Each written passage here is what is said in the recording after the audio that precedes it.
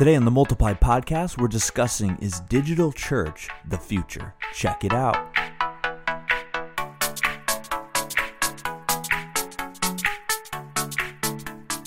Hey everybody, welcome back to the Multiply Podcast. My name is Jared.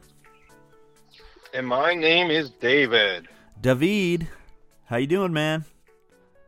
I'm good. What's Jared in Spanish? Herod? Harid. Yeah. Harid. Well, David is more hold French, on, let me Google right? I mean, I was saying the Google it French real quick. version Hold of on. your name. No, in Spanish, Jared is Tanto. That can't be right. Tanto estúpido. No, that can't be right. And I don't speak Spanish, so don't pull your high school Spanish out on me. This is a true story, a little fact about Jared Berry, who grew up in the paradise state that is known as Vermont. Vermont is on the Canadian border, and if you didn't know this about Canada, many people in Canada speak French.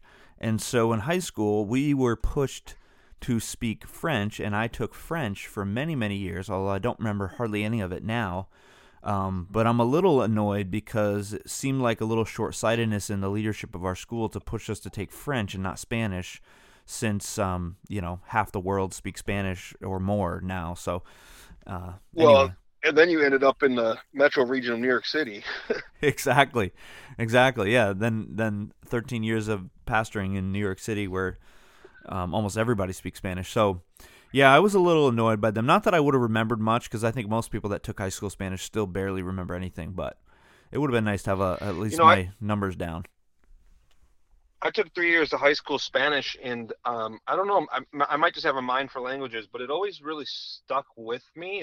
But then going on mission trips to Spanish-speaking countries, like going to Mexico, going to Cuba, going to Ecuador, places like that, Dominican Republic, it would come back to me. And I hadn't thought about it since high school, but all of a sudden I would just remember vocabulary and how to put sentences together. And I remember when I was in Cuba in 2003, the church leaders that we were hanging out, they said to me, like, if you would live here for 6 months, you would be fluent in Spanish.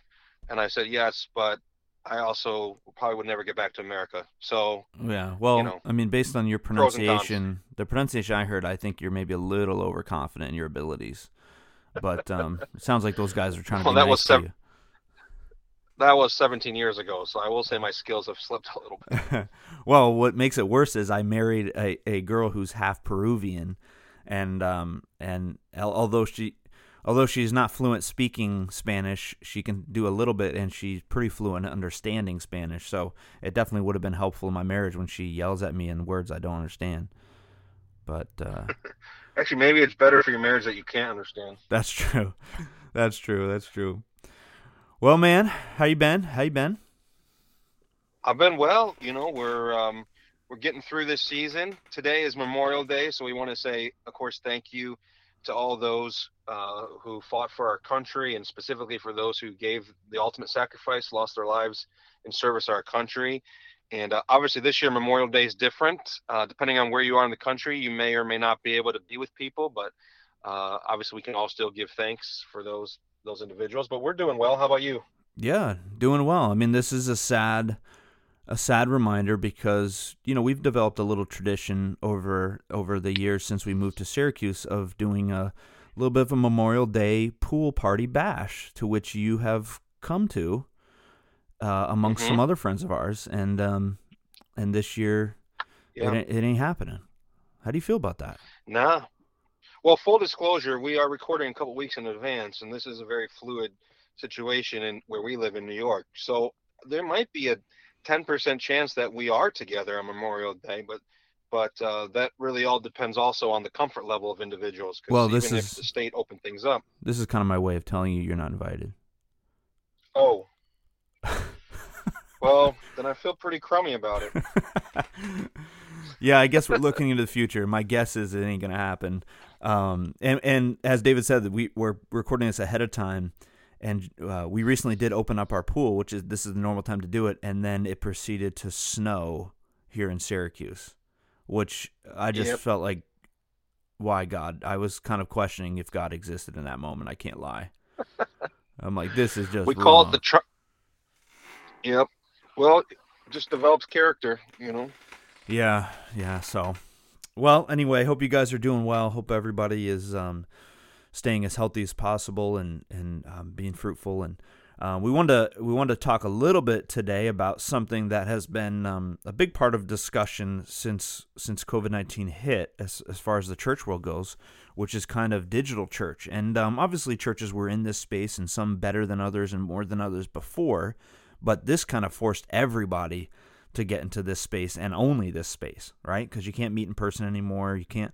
And again, by the time that this airs, maybe some churches are doing that back a little bit. But even if you are, it's going to be very different than before and really constrained. And so we want to spend some time a little bit today talking about digital church, online church, and some of our thoughts, some of the I think, David, I don't know about you, but in my encounters and experiences and conversations, there seems to be a couple of camps on this. Some that are super excited about it and the potential, and feel like, hey, finally the church is getting into this space where they should have been for a long time. And then there's some others who are kind of neutral, like, it's okay. But then there's some that are feeling like, hold on a second, we're afraid that this is replacing in people's minds the need to gather together in person. Have you felt that tension or encountered that tension amongst people? Yeah, I've heard voices on various places on that spectrum, for sure. Yeah, and I think it's a really important conversation, and I think it's one that needs to be wrestled with, not just philosophically, but theologically. Not just from a perspective of what works, but what does it mean to be the people of God, in a specific place and at a specific time, living on His mission for His glory. And so I can kind of understand aspects of everything you just described. I think there's good. I think there's things to be concerned about. I think there's tensions to manage. I think there's things to wrestle down. And as long as people are thoughtfully and theologically engaging, then I think we'll find our way forward. But this is a really important conversation right now. Yeah. Okay. So as we have this conversation, in your mind, what's the starting point? Where do we kind of start to say, this is the grounding, this is the thing? I would assume it would be our mission, right? But I'd be interested to hear from you. Like, where do you, when you're having this conversation or just thinking about it on your own as a senior pastor, where do you start? Yeah.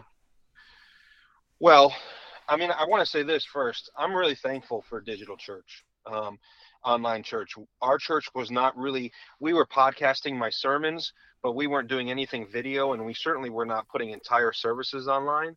And, a shout out to the team here at Trinity, specifically two men named Chris and Rick, who have really just like helped us, get online, and we're able to put pre-recorded versions of our services online on Church Online and YouTube and Facebook Premiere.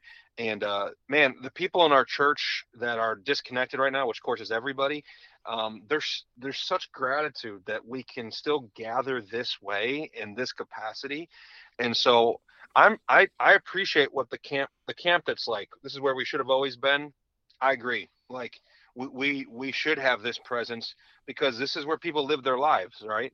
And so I think it's a great tool right now and even after this season to sort of think missionally and live missionally and to get where people are.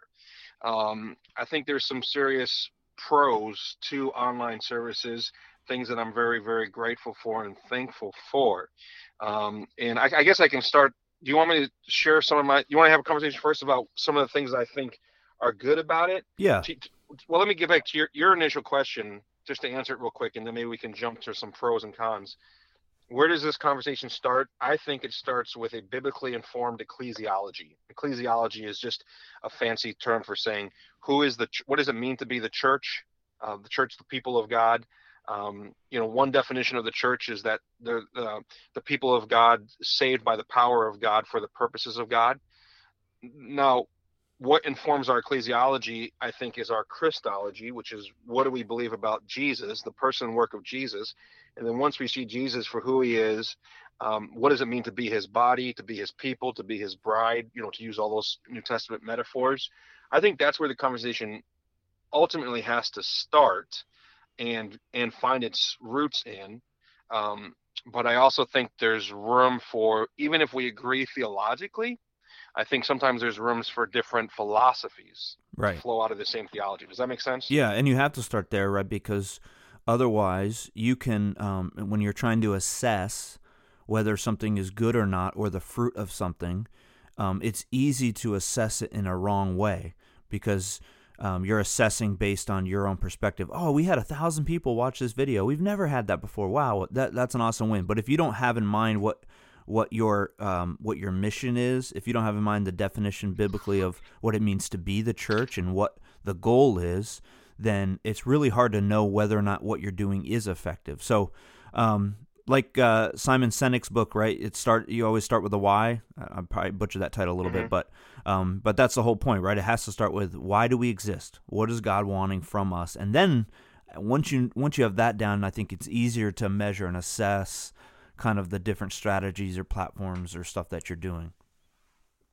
Right, because you know, knowing why you exist and who you are called to be, that greatly informs how you measure your success, right? Yeah. And so I think if the church is primarily a producer of religious content, spiritual goods, spiritual content to be experienced and consumed by individuals, then our metric for success is very different than if we think the church is a people of God who exists to bear God's image well and to live out the incarnational nature of Jesus in a community, and to have a formative impact on each other in person, in space, and so obviously those are two very different um, definitions of what the church exists for. And depending on which one you lean towards, it's greatly going to impact the way you measure the value, the worth, and the limitations of online church. Yeah. Yeah. Okay. So I think we've gotten that idea down. Now let's assume that people have thought through that. They have an understanding of that. Let's talk a little bit, and this will be obviously from your perspective, but a little bit of the wins or the benefits of digital online church. Yeah. So I think obviously the wins are that the most obvious one to everybody right now is that when we are forced into a season of not being able to gather, we can still hear good biblical teaching. We can still have a sense of singing together. We can still gather and pray together. Like our church, we have our Sunday morning service, and then we have 3 other environments during the week where people can quote unquote be together. Monday nights we sing together on Facebook Live. Wednesday night we grow together using Zoom and breaking into smaller grow groups where they can process and discuss the message from Sunday. And then Saturday nights we use Zoom as a pray together time where people can call in and listen in as a pre-selected order of people pray through specific topics that have been assigned by leadership. And so one of the pros is that it allows us to see each other and hear each other when we otherwise wouldn't be able to if the technology didn't exist.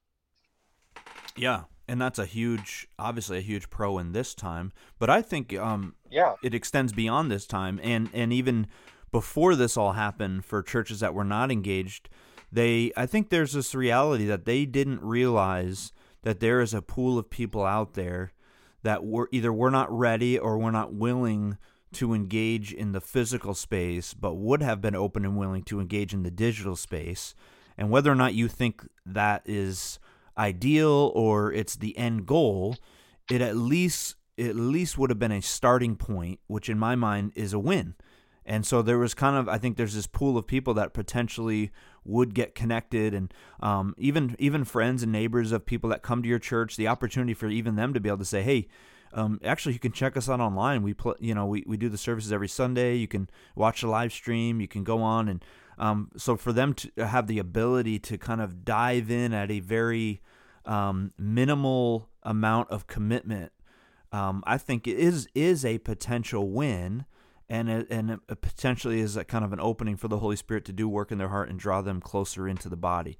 Do you share that feeling, or are you kind of more like, nah, I'm not really sure. I think there's some concerns there.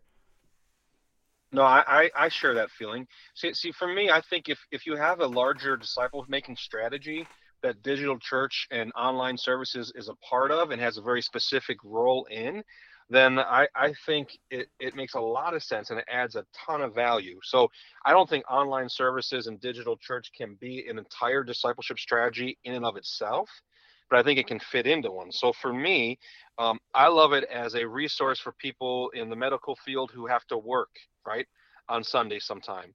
And now they can stay connected in a way when they can't be there, or people who are traveling for work or on vacation that still want to stay connected.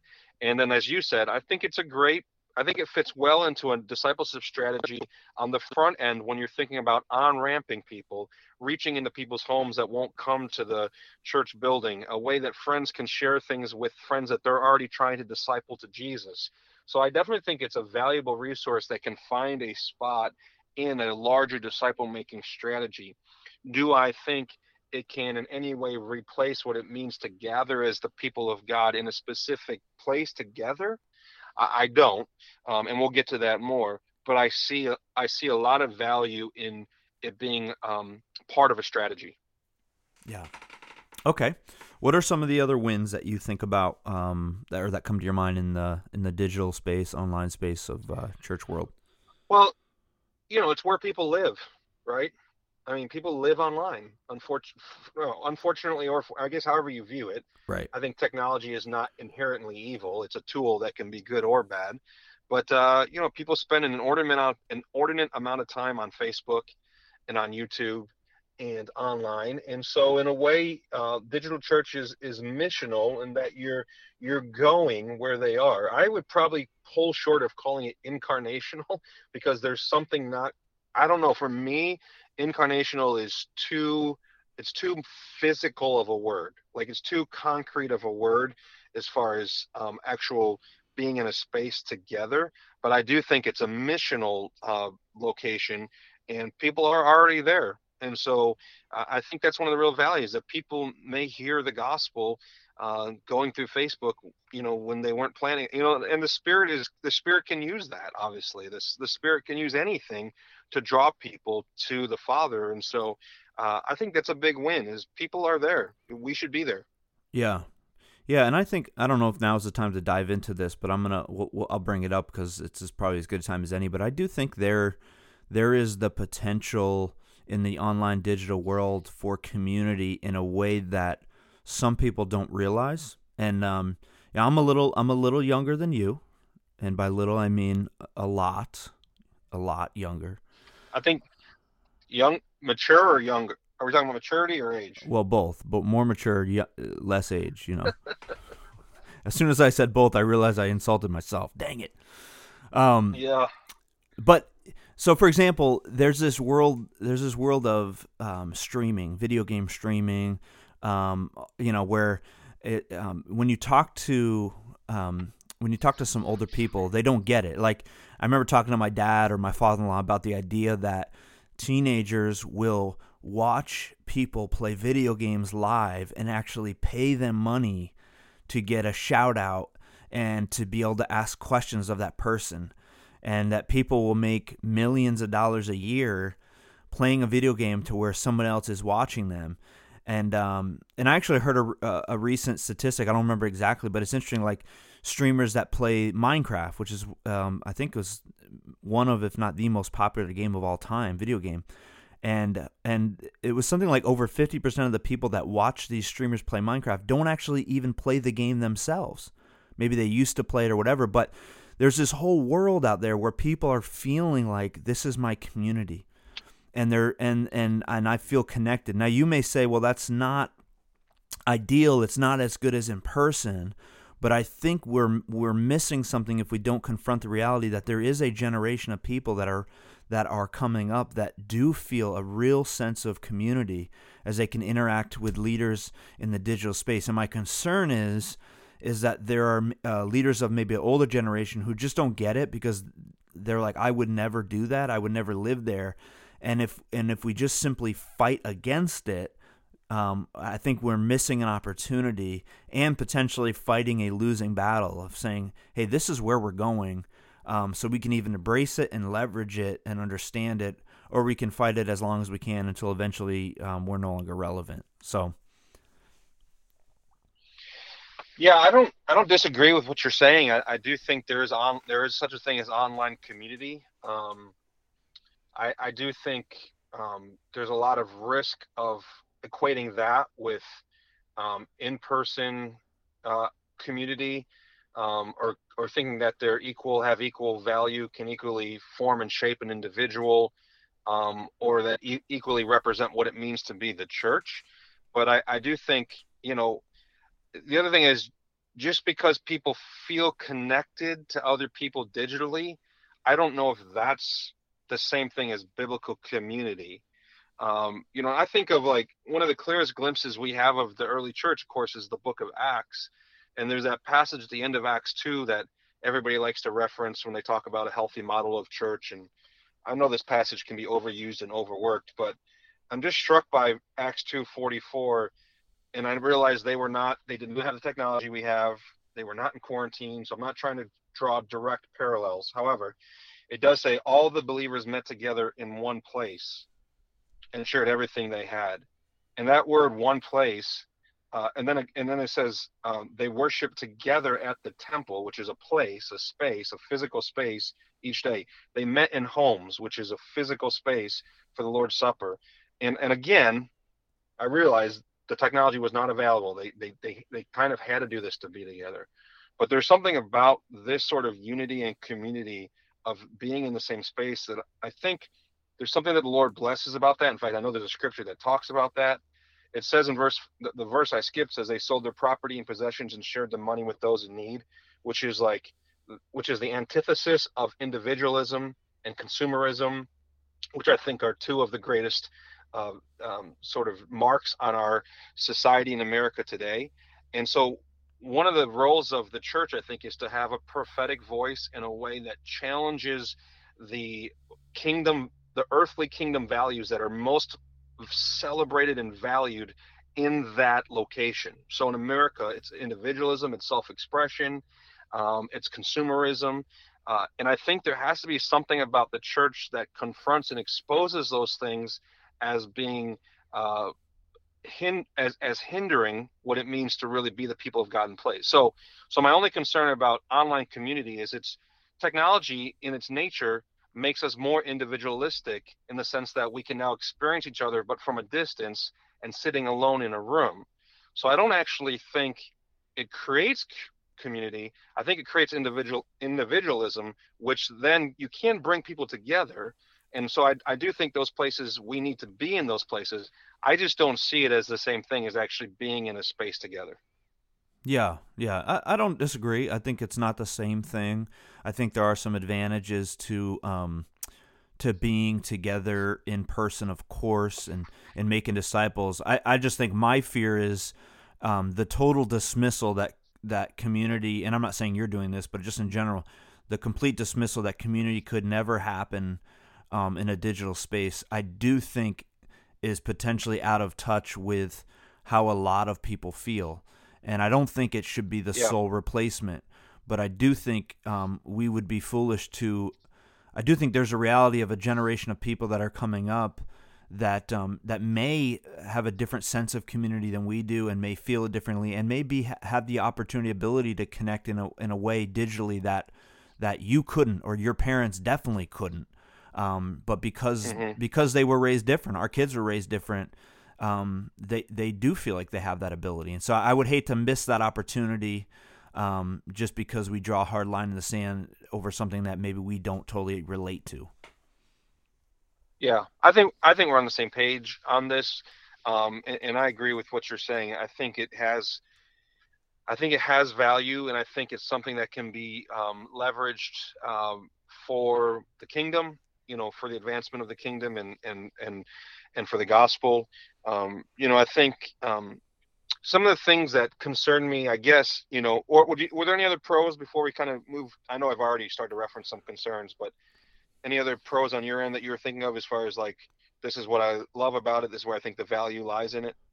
Yeah, I mean, I think the only other thing I could think of, I think that we've already kind of touched on, is obviously expands your missional capacity. The ability for people to kind of share services in their digital space. So the ability for you to connect with people that you normally couldn't. So as I'm doing a watch party on Facebook of Trinity service, and I've got kids that I went to high school with that would never look at the website, never be in Syracuse, but all of a sudden they're tuning in because they're friends with me, and I'm like, oh man, I didn't even think of that person. So I do think it profoundly expands the ability for people to hear the gospel, for people to be potentially open to what the Holy Spirit wants to do. And it's not a discipleship tool, but there is the opportunity for them to hear the gospel, respond, and then hopefully in whatever their local setting is, get connected. So I think that's a massive win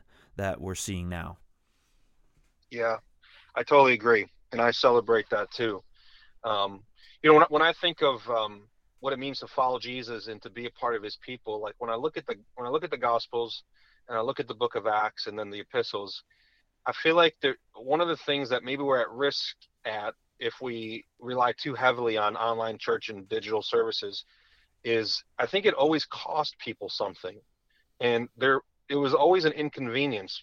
Guys left what they were doing to follow Jesus, and the church sold their stuff, and it also cost them relationally. They had to walk away from certain relationships into new relationships, and even those new relationships cost them something, as Jews and Gentiles were learning what it meant to be the same, to be a people together, and now the rich and the poor were celebrating in house churches together. And so I think one of the limitations of the digital church, the online church experience, I'm not sure it costs anybody anything. And it's very convenient, and it's very consumeristic, and it's at my pace, and it's at my timing, and I don't actually have to get up and go somewhere, and I don't have the inconvenience of getting my family out the door, and the inconvenience of parking and finding a seat, and the inconvenience of gathering with people who I don't agree with politically, or don't look like me, or are older than me, or have a different skin color than me. The inconvenience of just that it costs. And I know that's nothing compared to what it's costing people around the world to follow Jesus.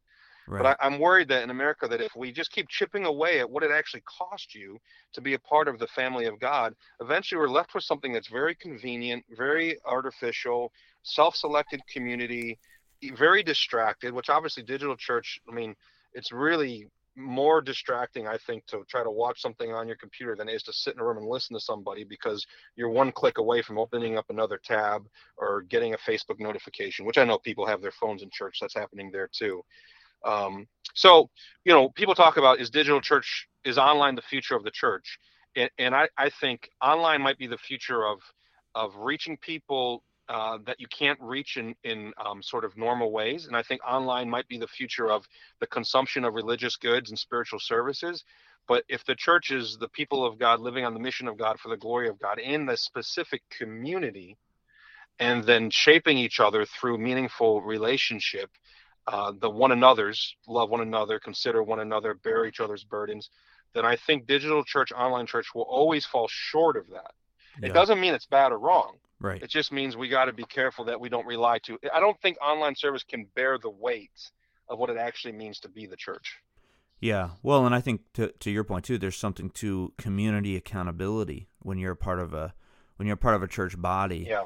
That is not there when it's just solely online, right? Like if I when I have to go to church on a Sunday, well, I like you said, I've got the responsibility of getting dressed, doing all that, but then I also have to think about what's my attitude like as I'm stepping in this space. How am I interacting with the people that are around me that are there? Am I showing up? Am I even showing up? Do if I don't, people are gonna people know. People are, and I'm not saying you should be motivated by approval or rejection, but there is a sense of accountability of like, no, this is not just about me. It's also about the example I'm setting for other people around me. It's, am I there for for other people? How am I behaving? How am I interacting? All those type of things that if it's just digital, you're right, that stuff is gone.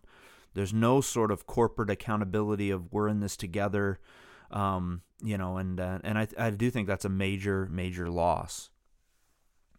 Yeah, and how do you exercise your gifts? Right. Isolated. I'm sure there's ways, but whether it's spiritual gifts or natural gifts, how do you serve one another? And I know you can, but I just think at least in my paradigm of thinking about what it means to be the church, I think there's something about being together that causes us to know each other, to disciple and disciple one another. And I also think that one of the concerns that a lot of sociologists have about the increased use of screens when it comes to bullying is that kids, when they're bullying each other, they're no longer seeing the impact it has on the other person physically. So they don't see the kid wince, or they don't see the hurt they're causing. Right. And one of the long-term concerns that sociologists have is there going to be a lack of empathy, because you develop empathy by seeing how your actions affect either other people positively or negatively. Mm. And I wonder, like, if we're not gathering together in a physical space, if there's going to be a lack of spiritual empathy to see how other people respond to the preaching of the word, to hear them say things like, "Oh man, amen," or to see other people sing and hear other people sing, and how we can strengthen one another and come together in that way. And so I think the more digitally connected we are, but the less connected we are in physically, I'm worried that our spiritual concern for each other and our spiritual empathy might suffer in the long run. Yeah. Well, and I know we're about 30 minutes in now, but I do think also one of my concerns with the digital space is that pastors they begin to measure and be excited about the wrong things, and in particular, so Yeah. things that they think are major wins are potentially not as great of wins as they think. Like I can't tell you how many times I've heard this, but oh man, we only have 50 people that come on a Sunday, and I've already had 1,000 views of my sermon. And I understand that excitement. However, man, it's dangerous to begin to start going, wow, what a win that is. In fact, that's way more of a win than when I was preaching every week. Of course, and there's a lot of reasons for that. Most people of those 1,000 that clicked didn't watch more than, a 1 minute of that sermon, and a whole variety of other reasons. So what are some of your thoughts on that, of just the potential in the digital world of assuming things are huge victories when maybe they're not? Yeah. I mean, on Facebook, a 3-second view counts as a view. On YouTube, 30 seconds counts as a view. So those metrics are so artificial and misleading. And even just exchanging one metric of attendance for another metric of online engagement, it's still not really a biblical metric. The metric that we all exist for is making disciples. And all those things are part of making disciples, but they don't necessarily measure whether or not we're making disciples. So I think that it's limited. And I also think it's a small view of the church, because to be the church means to bear God's image well. It means to live for the good of creation and human flourishing. It means to have a mission that we embrace. And I think those are all bigger issues. And when we think about digital church, can we really, as a people, bear God's image well, disconnected? And I'm not talking about this season, we're kind of forced into it, but in the long run, what does human flourishing look like in a world where we're no longer together in the same space? So I just think it's such a small, narrow metric for success, and it has some serious limitations. Yeah, absolutely. Well, guys, we're coming to the end here. Hopefully this is helpful for you. It sounds like we basically answered no questions and left you exactly where you started. But hopefully that's not the case. This is all good stuff to chew on and think through. And I think if you're a pastor and you're wrestling with this, then you're already light years ahead of most, because that means you're actually thinking about it and aware of it, which is huge. Yeah. Before we go, though, we want to do our special portion called David's Eats, where we not only help make better leaders, but also better eaters. It is Memorial Day, and so, David, I want to hear from you, kind of what's your favorite, typically we do barbecue on Memorial Day, what's your favorite kind of, you're doing a barbecue, Memorial Day barbecue, what are you having? What food is there? And you don't got to give us everything, but what are you thinking is the main thing? Well, on Memorial Day, I really want a good hot dog. That might seem boring. I mean, I'm down with ribs and I'm down with burgers, but in Central New York, Hoffman hot dogs, they're king. And so I want a good Hoffman's hot dog. I want a white hot dog. It's called a coney or a cooney, depending on where you're listening from. And just brown spicy mustard on it, maybe. A good New England style roll, maybe buttered and toasted a little bit. Oh, buttered and toasted. And if I really want to kind of The roll, yeah. If I really want to kind of go a little more exotic, I'll put some kimchi on that hot dog. And so I like it all, but man, there's nothing like a hot dog on a grill. Yeah, I'm with you. I'm with you. And there's something about that too that you can just keep. You can kind of like pop a bunch of them throughout the day, right? You're like, oh, it doesn't like stuff you so much, but you can keep going. You're No, like, let me grab another one. Go for a swim, come back, grab yeah, another. yeah. It's dangerous though because they pack a lot of calories and fat into those hot dogs. Yeah, they are tasty. Now, are you a watermelon guy? I mean, what are you doing on the sides? I like watermelon if it's really cold. Okay. Yeah. So like really cold water, and I also prefer just to like have it cubed up. I know that sounds kind of high maintenance, but I'm not into eating it off the rind and getting the watermelon juice all over my face and down my shirt. Okay. Well, that's why you got to do the lean over the grass. I mean, come on, man. Yeah, You know. that's true. I do like watermelon. I don't get excited about watermelon, but once it's there and it's chopped up and it's really cold on a hot day, I really do enjoy it. Yeah. Yeah. Well, once again, I'm now hungry and dreaming of nice warm weather because it's still cold here in Syracuse. But everybody, this has been the Multiply Podcast. Thanks so much for listening. We'll see you guys next time.